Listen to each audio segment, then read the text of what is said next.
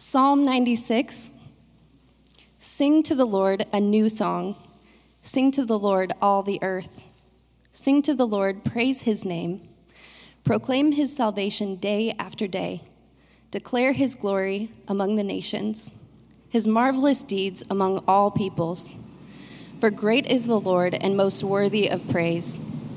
He is to be feared above all gods. For all the gods of the nations are idols, but the Lord made the heavens. Splendor and majesty are before him. Strength and glory are his sanctuary. Ascribe to the Lord, all you families of nations. Ascribe to the Lord glory and strength. Ascribe to the Lord the glory due his name. Bring an offering and come into his courts. Worship the Lord in splendor of his holiness. Tremble before him, all the earth. Say among the nations, the Lord reigns. The word is firmly established, it cannot be moved. He will judge the peoples with equity. Let the heavens rejoice, let the earth be glad. Let the sea resound and all that's in it. Let the fields be jubilant and everything in them. Let all the trees of the forest sing for joy. Let all creation rejoice before the Lord, for he comes to judge the earth. He will judge the world in righteousness and the peoples in his faithfulness.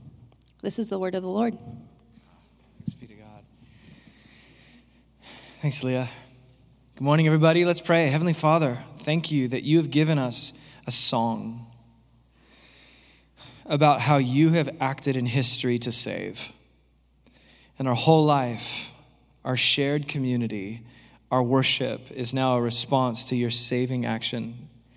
And Lord, we want to be part of that song for eternity. So here we are preparing our hearts, preparing the way for the Lord. Holy Spirit, come, and would you continue working in this church for your glory in the strong name of Jesus. Amen. Yeah, everybody, welcome to Park Hill. We are inside. It is wonderful to see you. It's amazing. So if you're new, welcome. This is a big day for us. My name's Evan. My wife Sandy and I don't know where she is. We lead the church together, and there she is. And Aaliyah and Matt, it's just a team that feels like family, and it's a beautiful thing to be part of. And this is the third to last week in this series we're doing called Teach Us to Pray. Aaliyah just read Psalm 96. This series, we're looking to the Psalms, which this book of Psalms is the book that taught Jesus to pray. We follow Jesus, so we come to it humbly, like, Lord, teach us what you know. We want to come to the Father like you did, Jesus. And so today we're exploring Psalm 96, which is a prayer entirely about singing. And not just singing, but praying through our singing. If you stop and think about it, there aren't many places in our culture where we get together as a diverse group and intentionally sing songs. You know what I mean? Like, you might do it in a choir. Maybe you signed up for a choir once, but that's like people that think they can sing, you know? Like, everybody's singing here, even the ones that are like, I don't sing. You might do this at a Padres game. You throw up a chant. Everybody says the same thing, but that's obviously different. You might go to a concert and sing the same songs with a bunch of people, but that's also different because it's like a certain artist and it's their art that was sold to you, and it's just a different kind of thing. So what we're doing here is unique because we're agreeing to sing to someone who is present to us, and we're responding to who he says he is to us and what he's done to actually rescue a family that we're a part of. This is the heart of why we're gathering here. It's to sing amongst a couple other things, word and table and song and prayer, because of this person, this God revealed in Jesus. And we do this, as we do it, the New Testament says we're also singing to one another. Like, these spiritual songs somehow strengthen each other in the Spirit. And it's powerful what we're doing. And I think we've felt the power of this during this pandemic. We've really felt the power of our singing in its absence together. I feel like a relationship, when a relationship gets tense, you really love the person, but there's like a fight, and you feel how much you love them, in the absence of love and kindness. And just that beautiful kindness of each other singing, I felt the vacuum in my life, and I heard from many of us, that's what we felt. This is what Psalm 96 is all about. It's telling you why that's so powerful and why it's so essential to the spiritual life in God, the God revealed in Jesus. And so why do we do this?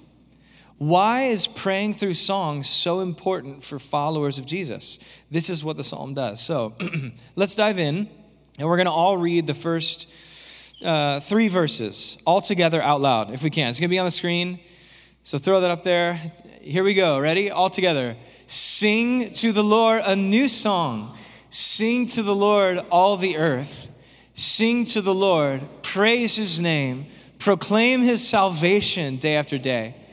Declare his glory among the nations, his marvelous deeds among the peoples. For great is the Lord and most worthy of praise. He is to be feared above all gods. For all the gods of the nations are idols, but the Lord made the heavens. Splendor and majesty are before him. Strength and glory are in his sanctuary. And that's a song. We're supposed to sing that. And if you see the first 6 commands, there's like 6 in there. Sing, sing, sing, praise, proclaim, declare, right? Those are the 6 imperatives. And we're going to talk about those. That's going to drive today because they're commands. And what's the first thing we're commanded to sing? Can you throw that verse back up for a second? What's the first thing? This thing called a new song. Yeah, we're commanded to sing something new.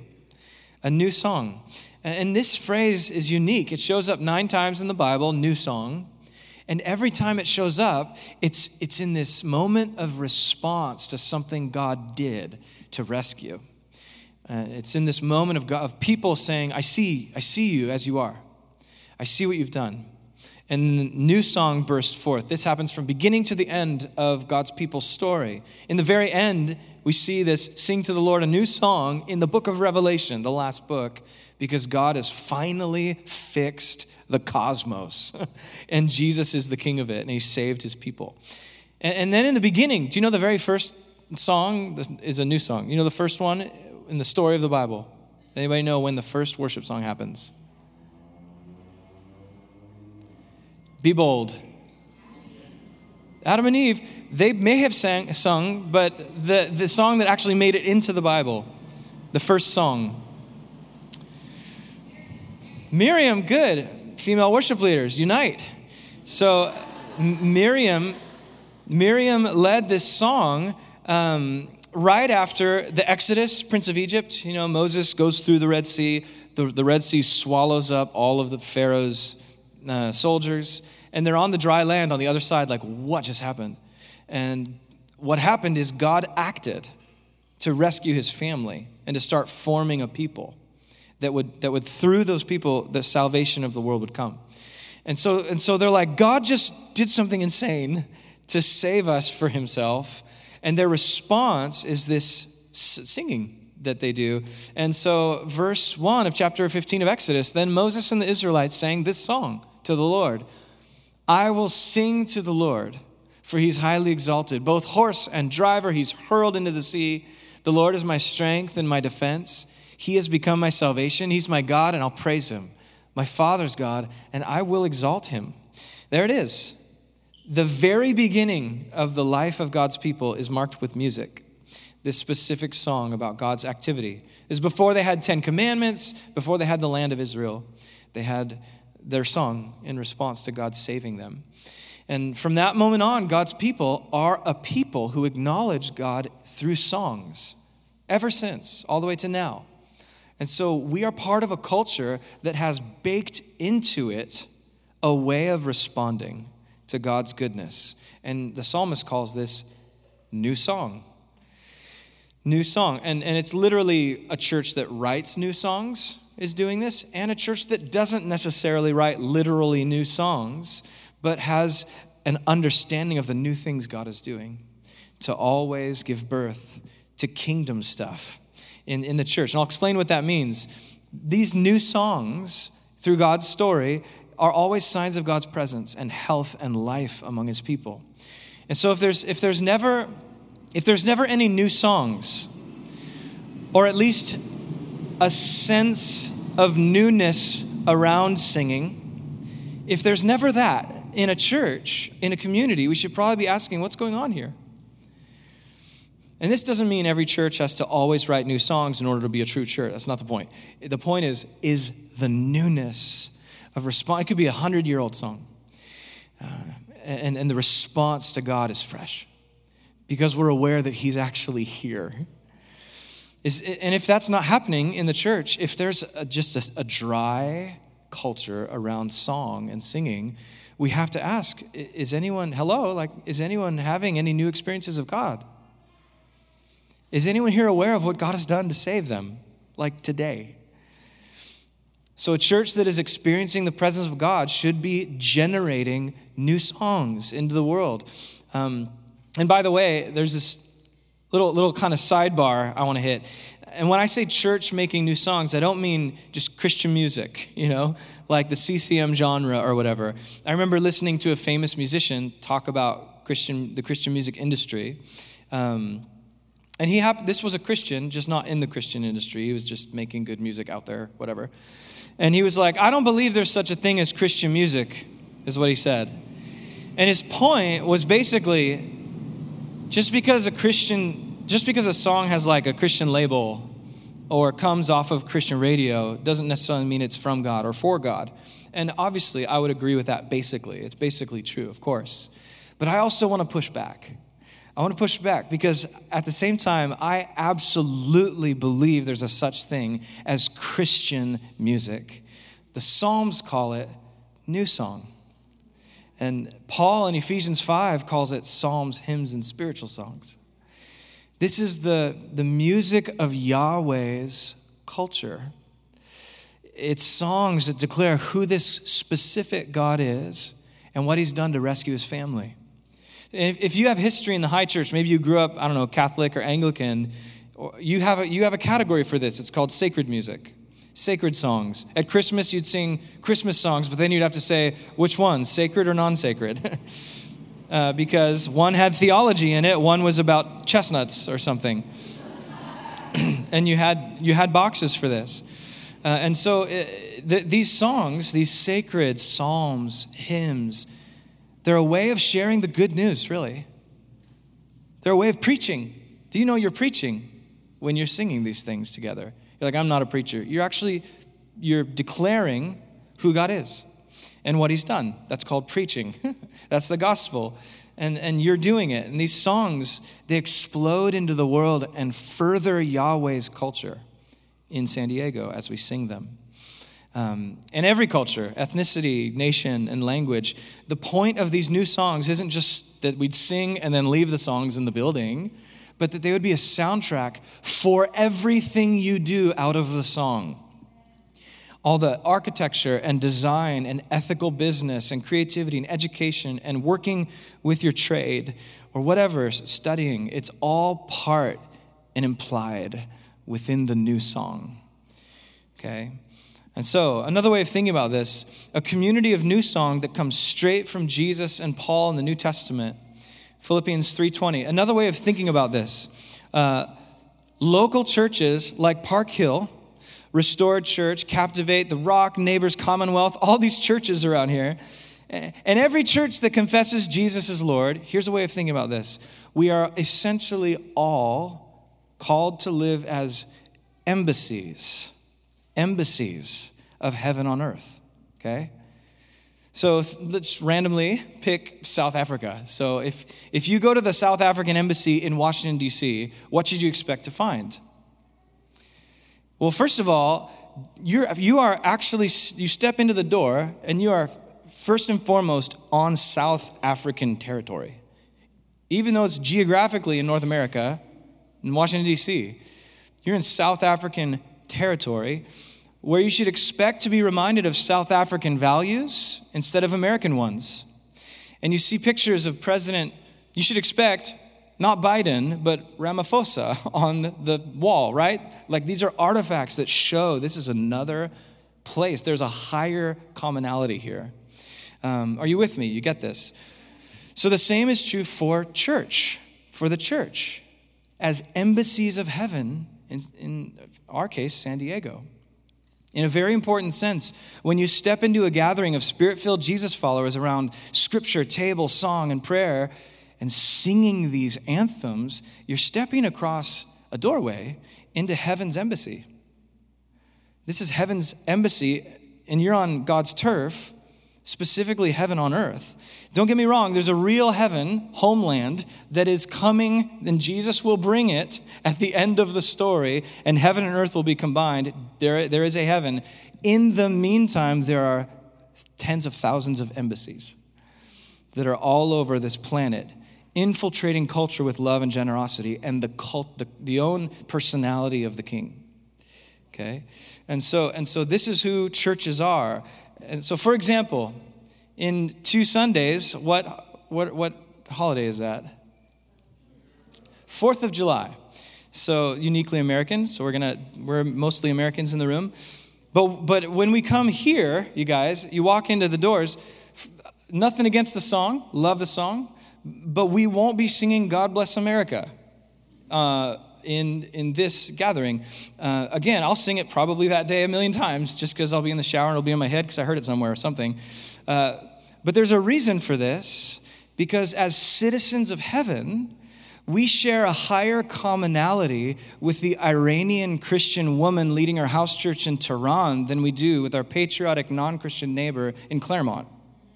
We have a higher commonality. And that commonality is allegiance to Jesus, the reigning King of every nation, whose family is made up of all ethnicities, languages, and tribes who confess him as the Lord of the universe.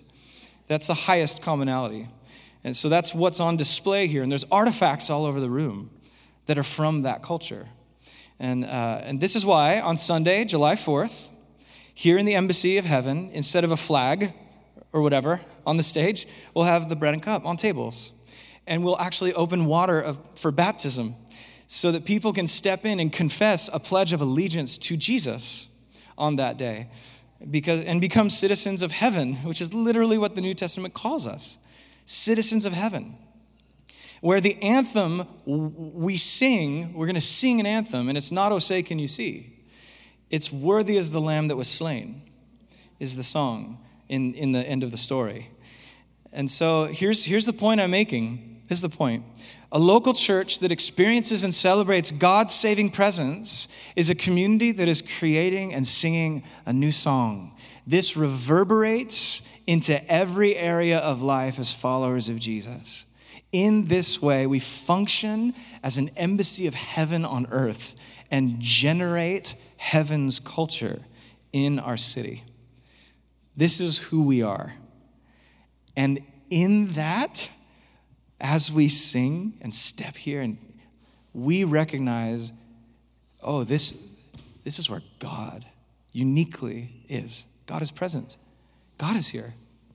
God is among us. We know he's everywhere, but we pray, Holy Spirit, come uniquely here, believing there's an answer to that prayer. He does come uniquely around his people as we gather. So, this is why Paul would later write to the church in Ephesus. He would later write this. You have the next slide? Do not get drunk on wine, which leads to debauchery. Instead, be filled with the Spirit. What's going on here? Did we just turn a corner? No, the community filled with the Spirit, the embassy of heaven, this is a command for who we are. Do not be drunk on wine. Why? Because wine is an influence, and it generates a response, and it actually governs behavior or takes away governors of behavior. And so it leads to, that's what debauchery is. Instead, the opposite is to be filled, to get full, to drink up on the presence of God.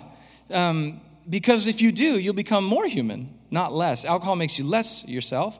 The Spirit makes you more you.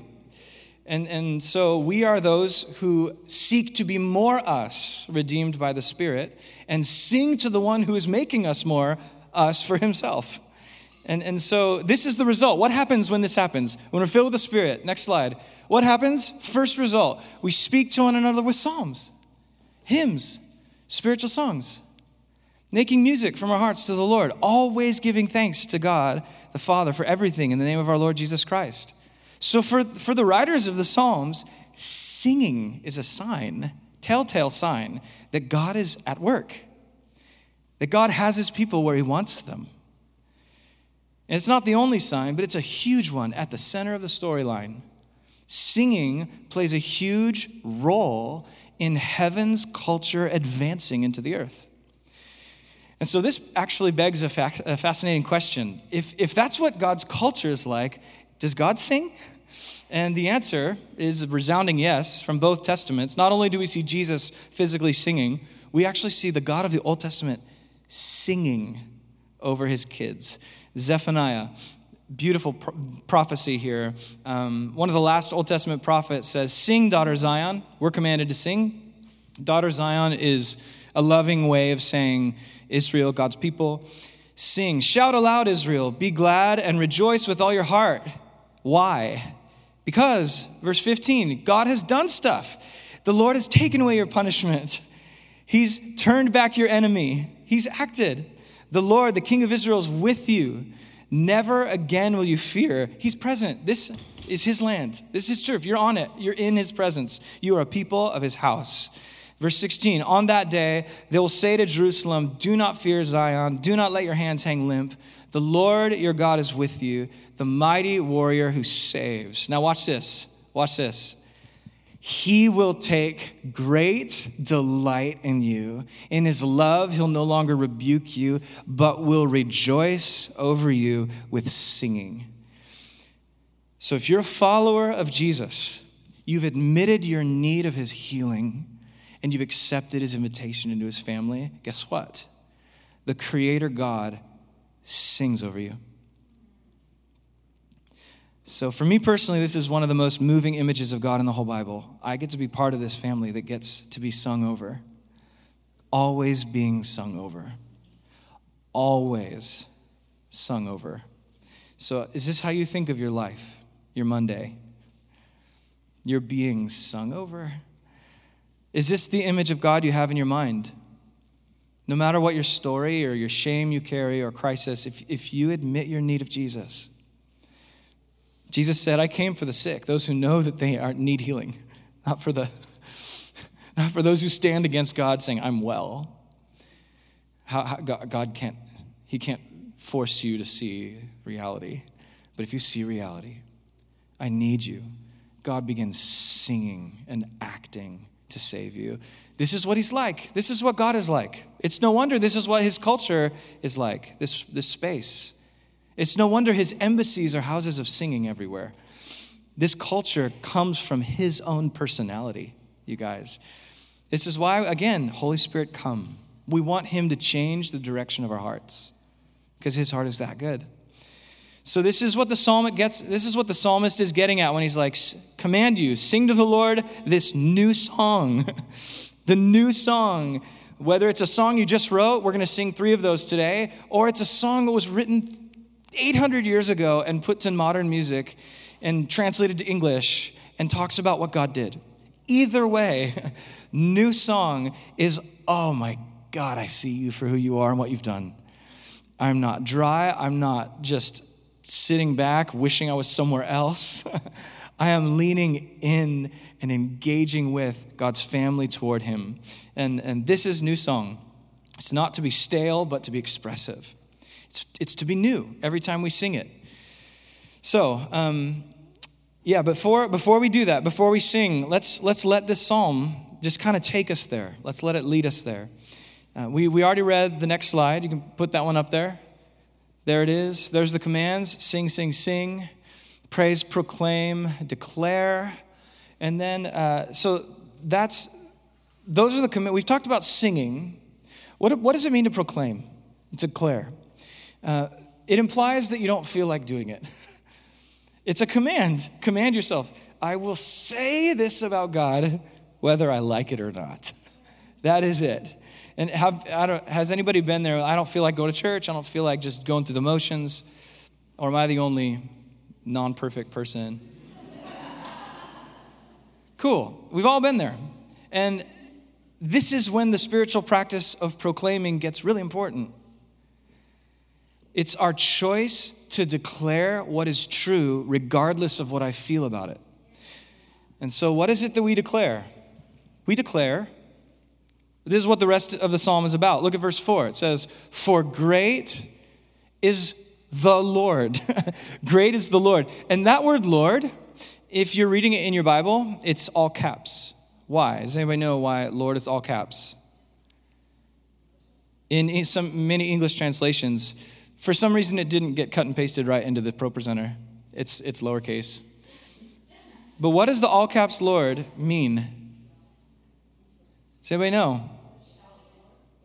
Yahweh. So Yahweh is his, when you see Lord, you're seeing Yahweh's personal name. And there's a whole history behind that goes way back into the Jewish scribes that would like wash their hands before writing the name. And they would come very holy to the name, and they'd stop what they're doing whenever they came to the name. And so we recognize that tradition of respecting the name by making it all caps in our English translations. Why? Because Yahweh is the divine personal name God gave to his people to call him. So he's basically saying, this is my covenant name. This is my marriage name. I choose to be your God, and you will be my people, and I will always be faithful to you. And when you're faithless, then I will make sure you're faithful over my dead body, literally. This is him saying, I am this God, specifically Yahweh. I am not other gods. There are other gods, and I'm not them. There are other gods you can worship. They are idols, and I'm not those. I'm this one, and I'm personal with you. And so this is very relational right now, and it's very key. So what do we declare about this personal being who loves us? Verse 4, it says, "For great is the Lord, most worthy of praise. He is to be feared above all the other gods. They're all idols, but the Lord made the heavens." That's why he's different. "Splendor and majesty are before him. Strength and glory are in his sanctuary." So he's this personal God who's specifically relational and promising to be faithful. He's this God, not those. There's a this, not that happening here. Very key. And this is not popular in our pluralistic age. God is saying, I am this God. You will worship me as I am because I'm a person. You can't confuse me with people. Who likes being confused with other people? Especially people that you've known for a long time and claim to love, and you're like, hey, Rachel. They're like, I'm Debbie, or whatever. God's like, I'm this God. So he reveals himself as this God. And so as Christians, we follow the story all the way through Jesus, and Jesus is like, remember that God? I'm that God. That was his claim. The God of the Old Testament, all of it is me acting. And now the God of the Old Testament is acting by virtue of God in Christ. Me, I am the Messiah. And so Christians historically agree with this. He got very personal and very specific. And so whoever says, I need this God, I need his forgiveness and healing, and he's Jesus. He's Jesus, and Jesus said Father, Son, and Spirit are who we're baptized into. So I agree with Jesus. This God, not those. And whoever does that, we have people that are signed up to be baptized on July 4th that will do that. They will say, this God, not those. And this community is bearing witness to my marriage to this God, just like in a marriage where you bear witness and have him sign. This is a covenant. And so this is what's happening here. We see what this specific God has done, and we sing. We sing and agree. And so when we sing, here's what this means, you guys. Here's where I'm going with this. It means our songs have to have a balance of both what we feel, which I love singing about. I love singing about my feelings. And God does, and the Psalms are all about feelings too. God loves it when we're real about our feelings to him. But we have to balance that with also what is true about this specific God. So we bring our feelings to this specific God. We don't just air them out to the universe. And we don't confuse God with the universe. We go to a specific creator of the universe who wants us to vent our feelings to him, trusting that he'll be faithful to act like he has through history. These are our songs. And this is why our songs convey the good news. Because this is why at Park Hill, we're intentional that our songs aren't just about the universe. They're not just about God, but they're about Jesus God, like the Jesus God that's in there. And Jesus said, Father, Son, and Spirit are the articulation. And so the psalm is being intentional in the same way.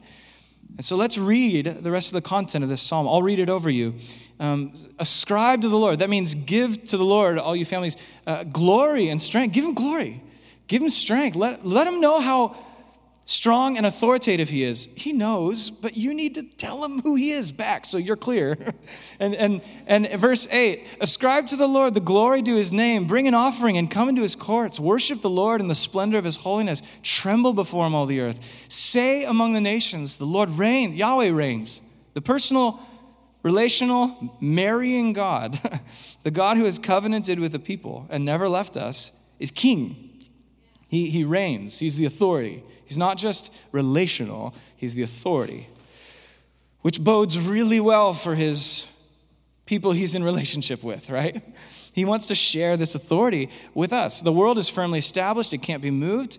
He'll judge the peoples with equity. Let the heavens rejoice, let the earth be glad. Now he goes from humans to fields and trees and rocks.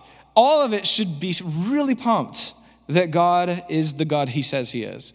Verse 13, let all creation rejoice before the Lord, for he comes to judge the earth. He'll judge the world.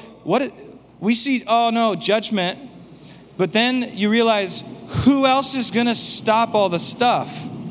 Who is going to undo the systems of oppression that everybody wants to fix? We all have our own ideas, whether it's progressive or conservative or what postmodern or modern. We have all our approaches to fixing systemic evil. But we debate, and we'll never get it done. And only one person is smart and wise and strong enough to actually come up with the plan and fully implement it in a way that answers everything correctly. So this is who he is, you guys. He's the one who's going to fix the world, and he'll judge the world in righteousness and the peoples in his faithfulness. And he wants a relationship with us, and he's made a way for us to be in a relationship with him. And so you guys have been looking forward to this teaching for a very long time. Not just because we're singing or in a building, but because we get to kind of hit a reset button on what worship is and what we're doing here as people who practice Christianity, the historic received faith of Jesus. Our worship is entirely about someone. It's about someone, and not just a person, but a personal God who's revealed himself as God the Father, Son, and Spirit. So we don't just worship someone out there either.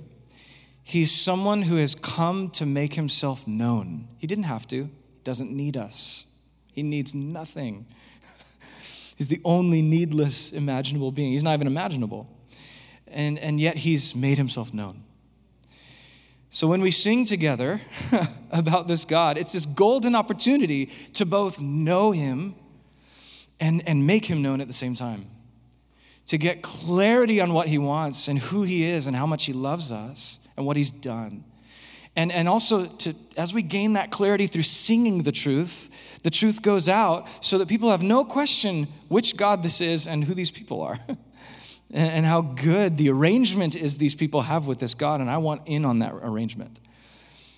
This embassy is putting out great culture. The personality of this God is pretty remarkable.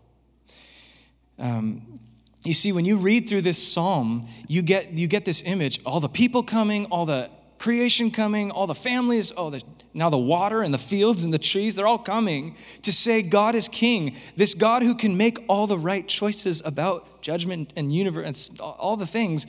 And you get this it's basically the end of the world. It's the picture of the end of the world. Very famous Jewish picture. When everyone comes around and says, that, not those, that God is going to be the one who does it right. And he's saying, I see the future. So guess what? The new songs that see that future are supposed to be coming out of healthy communities of Jesus followers. The new songs that see the past, that see what he's done and his track record of faithfulness, they're supposed to be coming out of these communities of Jesus followers. They point back at his faithfulness, just like the table. They point forward to the next meal we have with Jesus in his new kingdom. And all of it is this thing called new song that we sing, even if it's a 500-year-old song. Or a brand new song that Drew and Shua and myself wrote for today or whatever. Either way, God has chosen to make himself knowable and loves to be known by us as we sing these songs. This is why we sing. And so the last thing I want to say about this, this is the call to know God. And this is it. This is what I wanted to say at the end. And I want to talk about something. It's a big word. It starts with the letter D, and it tends to be not talked about a lot anymore. I don't know why, at least on Sunday mornings. But it's this word called doctrine. Doctrine. We'll go to classes, Bible colleges, seminaries, and we'll talk about doctrines of the faith. But this word, doctrine, is at the heart of New Song. Here's why. Little backstory. I was in a conversation with someone who is questioning the faith, and I think that's important to do as long as you do it well and not dishonestly. I think it's important to ask honest questions about everything. And so this person was saying, I don't know, Jesus said, all we have to do is love God, love neighbor, and then the church went ahead and made doctrines. I don't know if you ever heard anything like that. Jesus didn't want to start doctrines. Jesus didn't want us to agree mentally with a set of belief statements. He just wanted to go love people. And to that, I'm just like, yes. Yes. But then wait a minute. Who's telling you to love people? Who is this being? And why is he trustworthy? Once you start asking those questions, you then enter the realm of doctrine. And here's where the problem happens. We forget that doctrine is love. Doing doctrine is loving God. Here's what I mean. My wife and I, we've done couples counseling. There are times when we've really needed it. And so I've needed it mostly. And here's why. I go to couples therapy, and what does the therapist tell me? He says, Evan, sounds like you need to listen. So here's what we're going to do. Sandy, you hold the talking stick, which means Evan, shut up. And Sandy, you tell him how you feel, what's inside, and what's really going on. And so Sandy holds a talking stick, and she says how she really feels, takes a good long while to say it because she's very clear. And she leaves no stone unturned, and it's a gift. And then he's like, all right, Evan, you take the talking stick. Now you, in your own big boy words, what did she say? And I grab the stick, and then I go, in my own words, I begin doing what? Psychologists call it active listening, reflective listening. We would call that love. Finally loving, beginning at least to love Sandy, because I'm internalizing and not just regurgitating, but communicating concretely in my own understanding what she has revealed about herself. And so doctrine is this with us and God. So God acted, right? He saved Israel. He saved the king, so many kings he saved from their awfulness. And then he comes through Jesus, and Jesus saves, and the church followed. And about 100, 150 years after Jesus, the church, they're starting to wonder, what the heck just happened?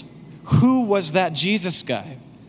And that was tremendous what we just experienced Let's make sense of this. Let's clarify. And so God speaks through Jesus.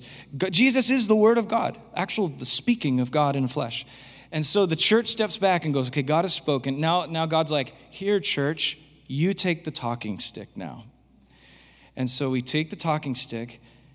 God spoke, and then it's our turn in our own words. What just happened? What did he say? And then the church goes, I believe in God the Father, Almighty, maker of heaven and maker of earth, and in Jesus Christ, his only begotten Son, our Lord. He was conceived by the Holy Spirit, born of the Virgin Mary, suffered under Pontius Pilate, was crucified, dead, and was buried, resurrected. All of that, the church, communion of the saints, and finally he'll judge the living and the dead. This is who you say you are. And we respond. And that's called doctrine. It's love. And the church needs therapy. The church needs someone to give us a talking stick and to say, what did God say? We always need to say, what did God say? And then in Nicaea, another therapy session, God continues, and they're like, what did God say? And they respond with the Nicene Creed, which is our faith, you guys. And then they clarified that around the nature of Jesus in Constantinople in 381, and then Chalcedon. And these councils where the whole church would come together and say, here's what you've said and done. As love, this is new song, you guys. This is new song. It's not to be something just cooled off dead. The picture I have in my mind is just like when toast cools off and it's just on the counter, no one wants to eat it. That is not to be the temperature or texture of our worship. It's to be this living and active response to who God has said he is and who we've seen him be in our lives and in history. And we stand on the shoulders of thousands and thousands of years of family who have been saying the same things over and over as love. And this is what the psalmist calls new song. And this is what we're going to do today and every week and every month. I'll be here in the year 2050, Park Hill, singing new song.